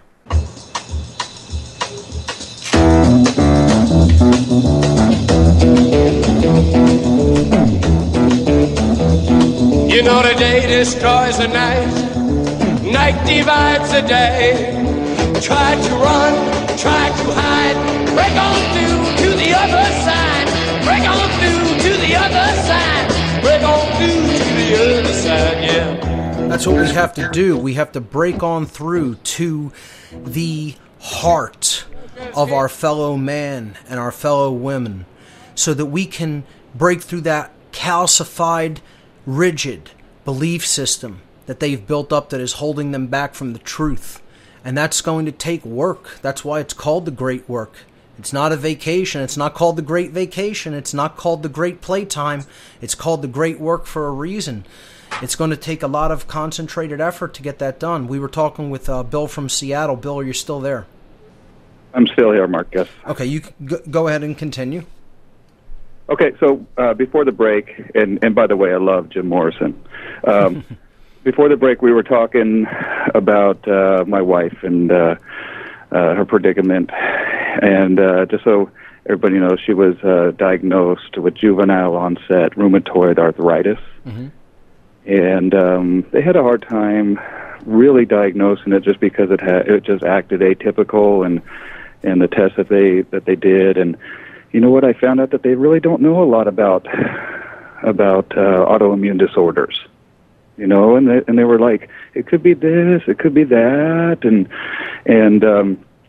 so I'm like, you know, that was my first question, and then I started doing the research on my own, and then I'd had questions for them, and then I saw them getting flustered, you know, the doctors, and I'm like, look, this is somebody that I've traded my life to be with. This is my everything, and you know what? You're not taking, you know, the time to answer these simple questions about the interactions and yada, yada, yada. Long story short, I decided to get her on cannabis.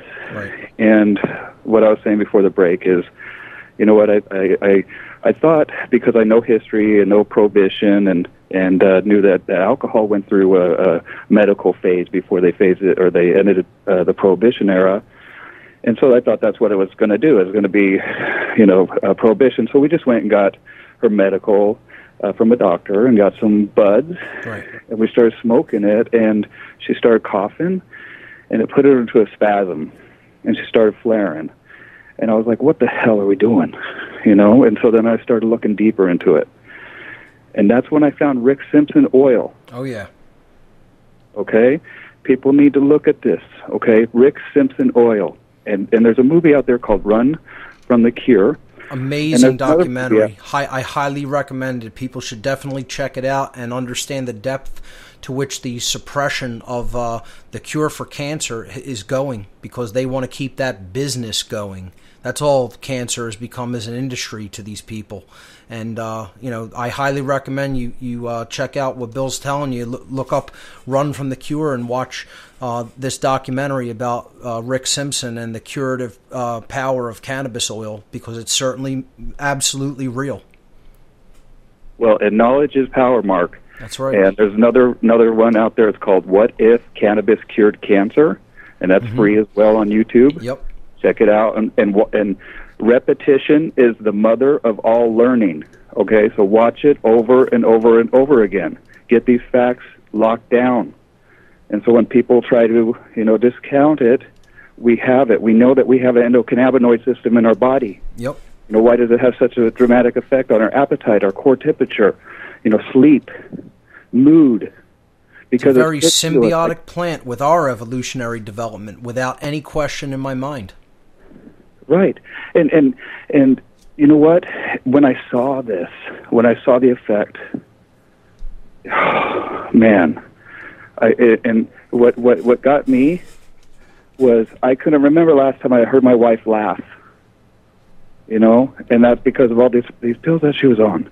And the thing is that it made her forget about her pain. And the other thing is that it made her laugh and made her optimistic, and our body regenerates itself. Right. Okay? And if you're regenerating yourself from a place that you're so curled up in pain and, you know, just so moody all day, well, understandably so, because you can't, you know, get through every day because the pain is so great. You know, when you can forget about that for a second and laugh, right, and allow your body to rebuild itself from now an optimistic place. And that's what the process. That's what the process we've been talking about all night is. It's the unfolding. It is the opening up instead of being, you know, tightened and, you know, curled up on top of yourself. You know, it's like that flowering expression. You know, that's what we need when it comes to everything. When it comes to the understanding of truth, the opening our mind to the truth. When it comes to opening our mind to alternative types of medical knowledge and practices and techniques and approaches. And another documentary I want to recommend to add to the ones you already suggested is American Drug War II: Cannabis Destiny. Absolutely. And it's a very disturbing documentary. If somebody watches that and doesn't feel so sick, saddened, and enraged after watching that documentary, I would tell you that you're borderline or possibly full-blown psychopathic, and there's really something missing in your psychological and emotional makeup, because, cops confiscate medical marijuana supplies and Rick Simpson oil from a 8-year-old child that is taking them to keep his cancer in check, and that child dies as a result. They murder a child. Look at mainstream media. I mean, not mainstream media. Mainstream medicine. What was his name? Drew or Dr. Drew or whatever is on there, and he's discounting it 100% because they've got those bills to pay or but whatever, and let them. I want to go after the truth. I got my wife here. And that's I could care less about them, and I see the fallacy of what they're doing because I know what the truth is, and and it calms me down. And imagine that there's a group of people that would try to say you may not ingest a substance into your body that may actually not only do you have the right to ingest whatever you want into your own body, regardless of what its power or capability is. But imagine somebody telling you, for you or your loved ones, you're going to have to sit and watch them die when there may be something that can actually help improve or possibly even cure that condition. I mean, and people think this isn't actively going on every day, and hundreds of thousands of people are dying needlessly as a result, millions of people dying needlessly as a result. So, Bill, this is something that I definitely intend to talk more about on future shows. Really great information. Thanks so much for bringing this to the listeners' attention, and it's something that people really need to look into more and more, so I want to thank you for the call. I want to read the next trivia question briefly so we could see if we can get some more callers in to win some of these tickets for that Joe from Kansas City so kindly donated for the Seattle seminar. Let's give the next question out. Here we go. The next question that if you call in and you answer correctly, you can win a free ticket to the St. Louis seminar I'm conducting on May 31st, Saturday, May 31st. Please only attempt to answer it if you're going to attend, if you plan on attending the seminar.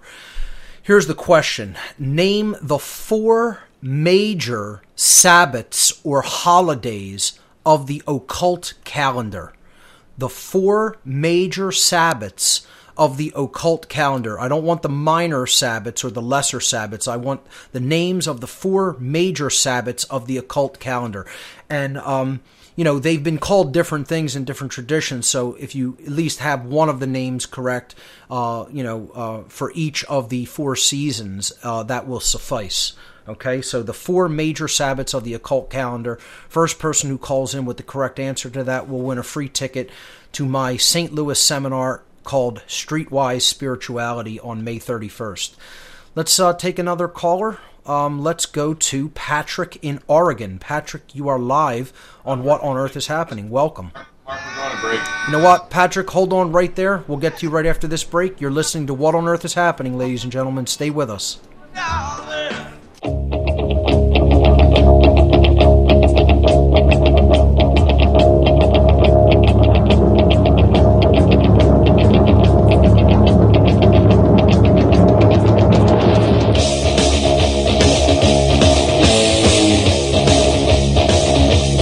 Welcome back, everyone. You're listening to What on Earth is Happening here on Republic Broadcasting.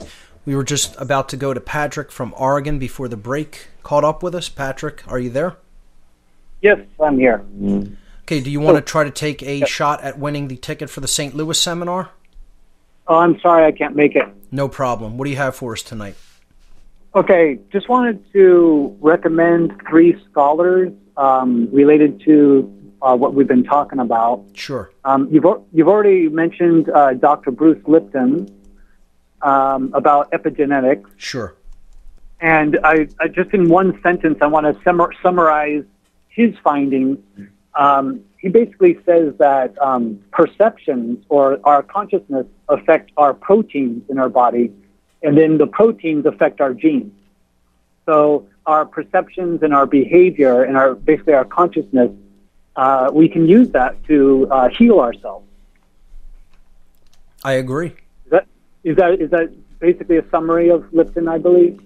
He's basically saying that we are not controlled like a computer program is controlled by code through our genes, and this is what I'm going to get to in the epigenetics slides that I have toward the end of the show. Hopefully I'll be able to get to them before the show ends. He's saying that when what genes really are a biological tendency for expression. Okay, it's like the environment is informing those tendencies. So if we change the environment by changing our consciousness, we can influence or even change the tendency.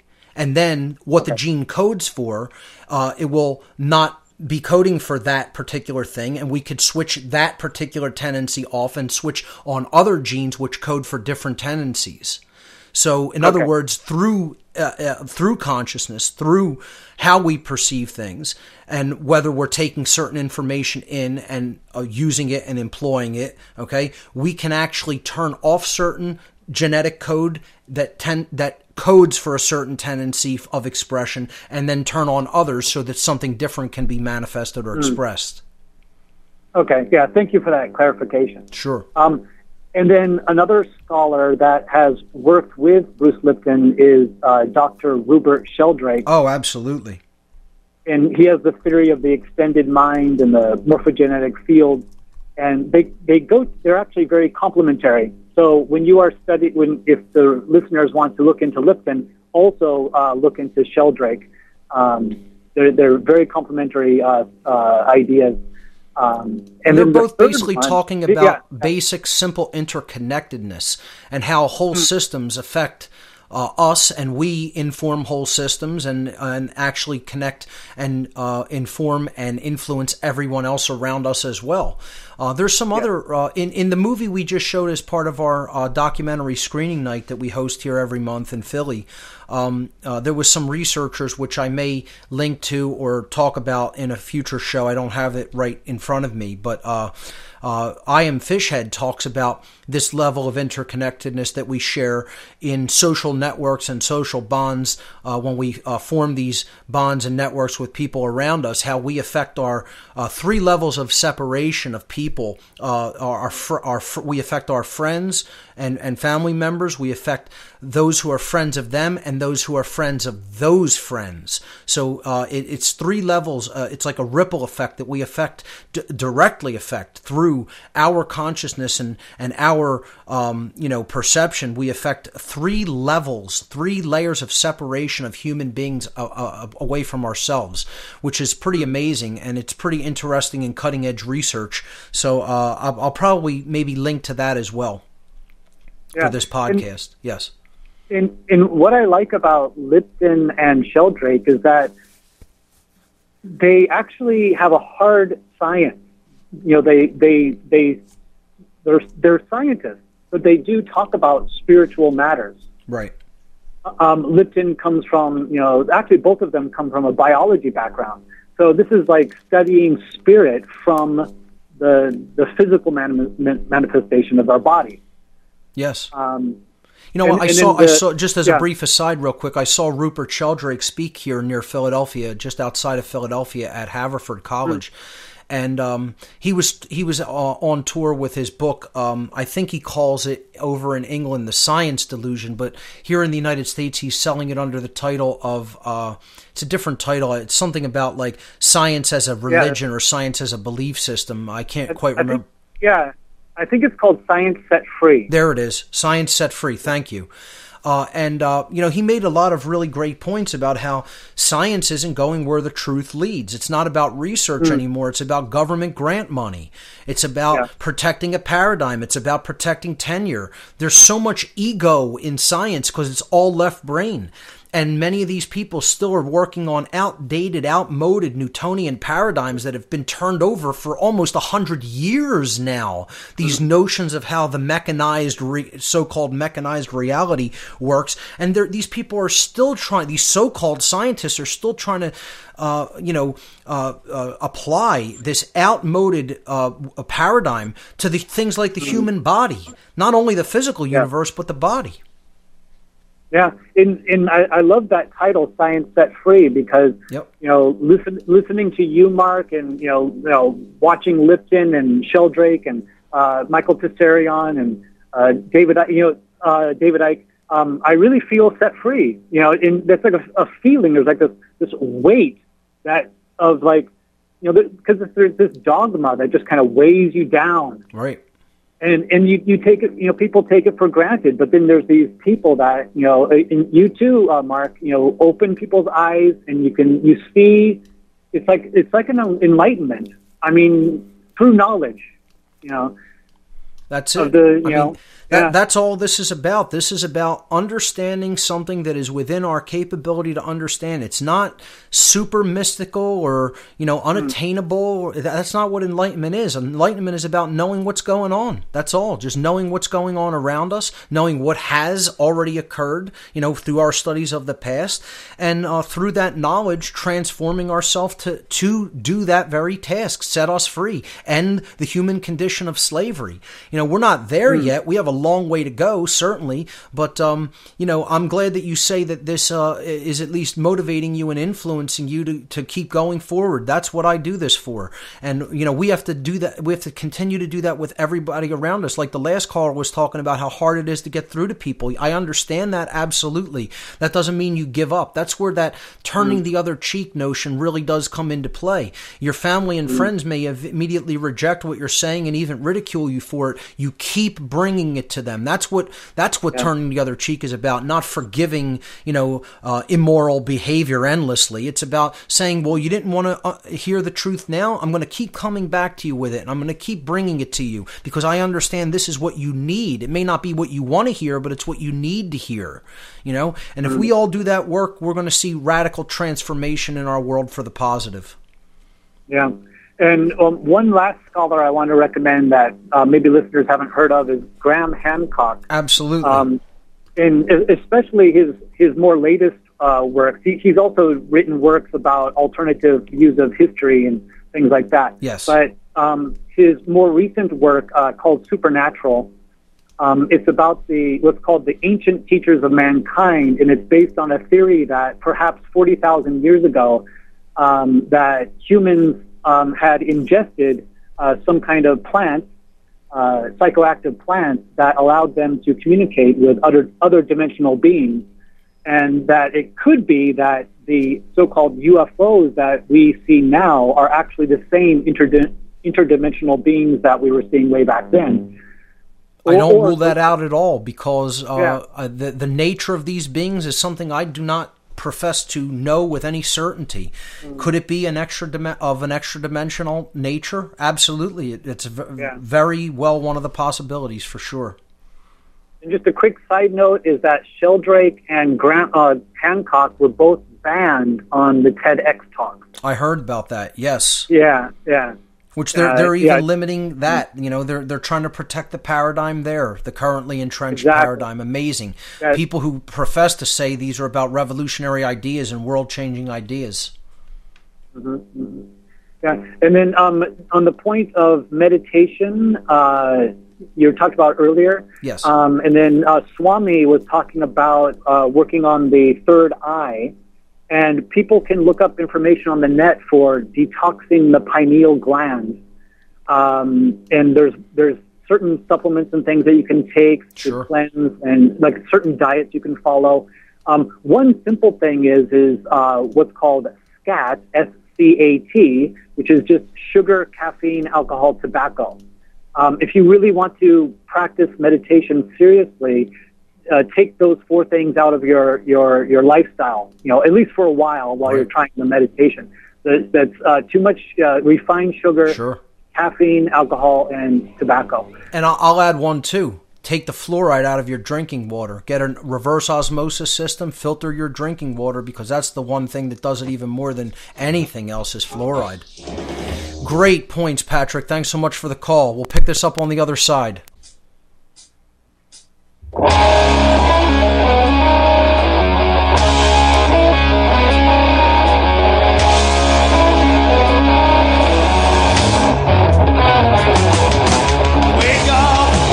Welcome back, everyone. You're listening to What on Earth is Happening here on Republic Broadcasting.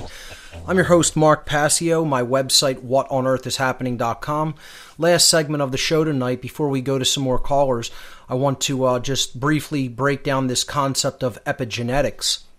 In slide number 3, you'll see I just put the title here, Genetics versus Epigenetics, and put on the left-hand side a picture of the DNA spiral, the double helix ladder molecule, and then a fully enlightened individual, or representation of a fully enlightened individual on the right-hand side.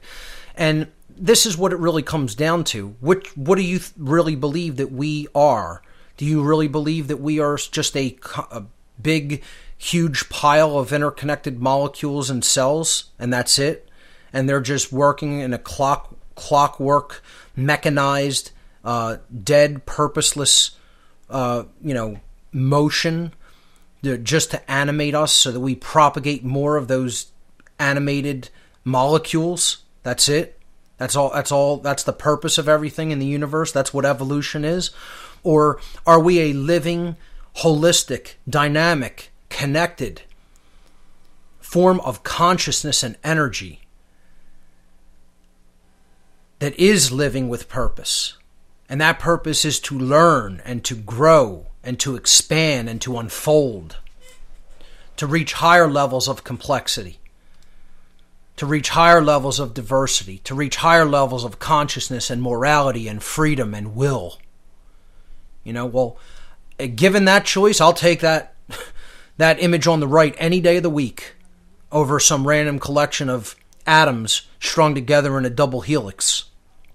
That's what I would say we are about. Okay?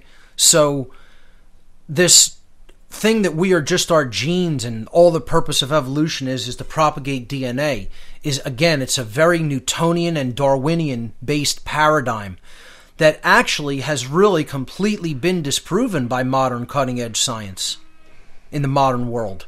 Again, that information is very slow to reach people because of how advanced some of it is and how deeply entrenched the currently entrenched paradigm is and has hold over the minds of people, and also how it works with money when money comes into the picture. Again, government grants, tenure, technology, etc. Having to keep those systems propped up. So on the next slide number 4, I just put the etymological root of the word epigenetics, where it comes from. I think people can probably work this out for themselves just seeing the word, but epigenetics is derived from the Greek prefix epi. We're putting that in front of the word genetics, E-P-I, epi. Epi means beyond, further than, or past. Not past in a time sense, but having gone past something, having gone beyond. Okay? So that's what it means, beyond, further than, or past something else. And then the Latin verb, which is where the word gene comes from, it comes from the Latin verb genere. Genere means to make or to create. And again, the genes are our constituent elements, the building blocks of what make us up. They're not what we actually are or who we are. They are building blocks that make up who we are and code for certain characteristics and traits and behaviors.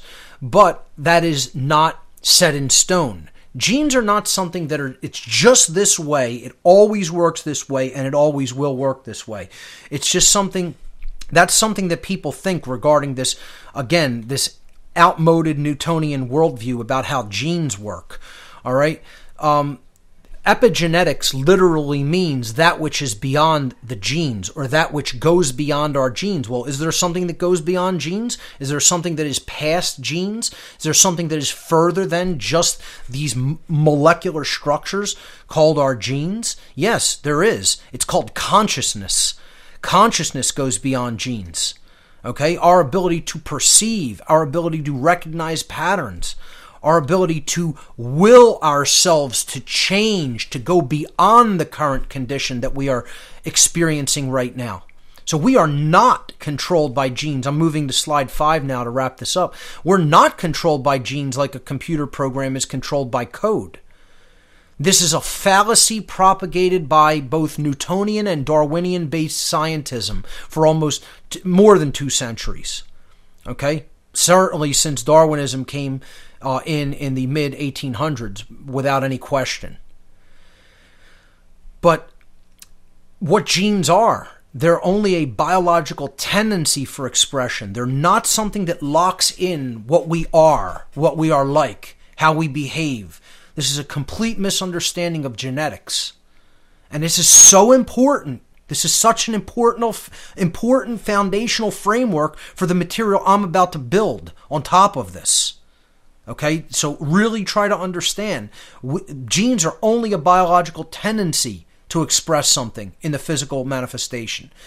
Changing our state of consciousness can influence or even change completely this potential tendency for expression that is encoded into our genes. When we change our consciousness, we can then actually change our code. It can be rewritten. The genetic code can actually literally be rewritten because we're switching off certain genetic tendencies, and we could switch on other codes. So, a different manifested reality can then be created as a result of a shift in consciousness.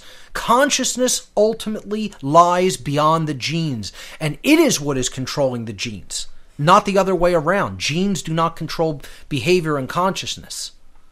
So we're not this code that we say that we are as our DNA. Our DNA makes up our physical body, and it codes for certain things, but it can be changed. It is not something that is completely unchanging from the minute we're born to the minute we die. We are the writers of that code, okay? We're the influencers of that code. I would say we're the co-authors of that code. There are other forces that created that code. The force of creation itself has something to do with it, and I would say dark forces also have epigenetically and directly genetically manipulated that code in our lifetimes. Not in our physical lifetimes, but I mean in the lifetimes of the human species. But we are the co-authors of that code. We always have the ability to ultimately influence or completely change the expression that from the information that is informing our genes. And I can't highly recommend enough the work of Bruce Lipton to understand this. As the former caller said, also Rupert Sheldrake and Graham Hancock are also good resources when it comes to understanding certain aspects of epigenetics, especially Rupert Sheldrake. So I'll wrap up there, and let's see if we have time to squeeze in at least one more call. Let's go to Ivan from Phoenix before we wrap up the show. Ivan, you wrapped up the last show, so here you go again. Guess this is a regular occurrence now. There you go, my friend. Hey, do you want to try to answer the question? Can you make it to St. Louis? I am going to try and make it to St. Louis, but I don't think I have the answer to this one, so I'll let somebody else try that later. No worries. What do you have for us? You take us out, my friend. Oh, okay. Well, then, synchronistically, as always, every time it's synchronicity with us. You were on a Mumble show earlier this week, and I brought up Manly P. Hall. Yes. And now I looked at the pictures you had here for this week's show, and something resonated with Manly P. Hall audio that I listened to maybe 2 nights ago at work. Amazing. So I quickly fast-forwarded through it, and I found it, and it was one of his talks here about Armageddon, war ends in peace. So I fast-forwarded to a part that kind of resonated with this, and right now, even with the epigenetics that you're talking about, the epigenetics is, I would guess, the minor arcana to what Manly P. Hall was talking about here in this quote, which is, I guess, the major arcana. And this is what I wrote down. Okay. We are not the victims of history. We are not the victims of the earth's imperfections. We are the victims of our own mistakes. It is not heaven that brings down a nation. It is the works of humanity, misunderstood works, corrupted works, that will bring down the greatest nation the world could produce. It is all, in the last analysis, a problem of man's own development of integrity. So that for some reason stood out with what you were talking about earlier tonight. Absolutely brilliant. What a great teacher Manly P. Hall is, and I'm glad things are resonating with you, Ivan, in a synchronistic sense. That's what this is all about. Ladies and gentlemen, that's all the time we have for this edition of What on Earth is Happening. Remember, there's only 2 mistakes you can make on the path of truth: not starting and not going all the way. We'll see you here next week.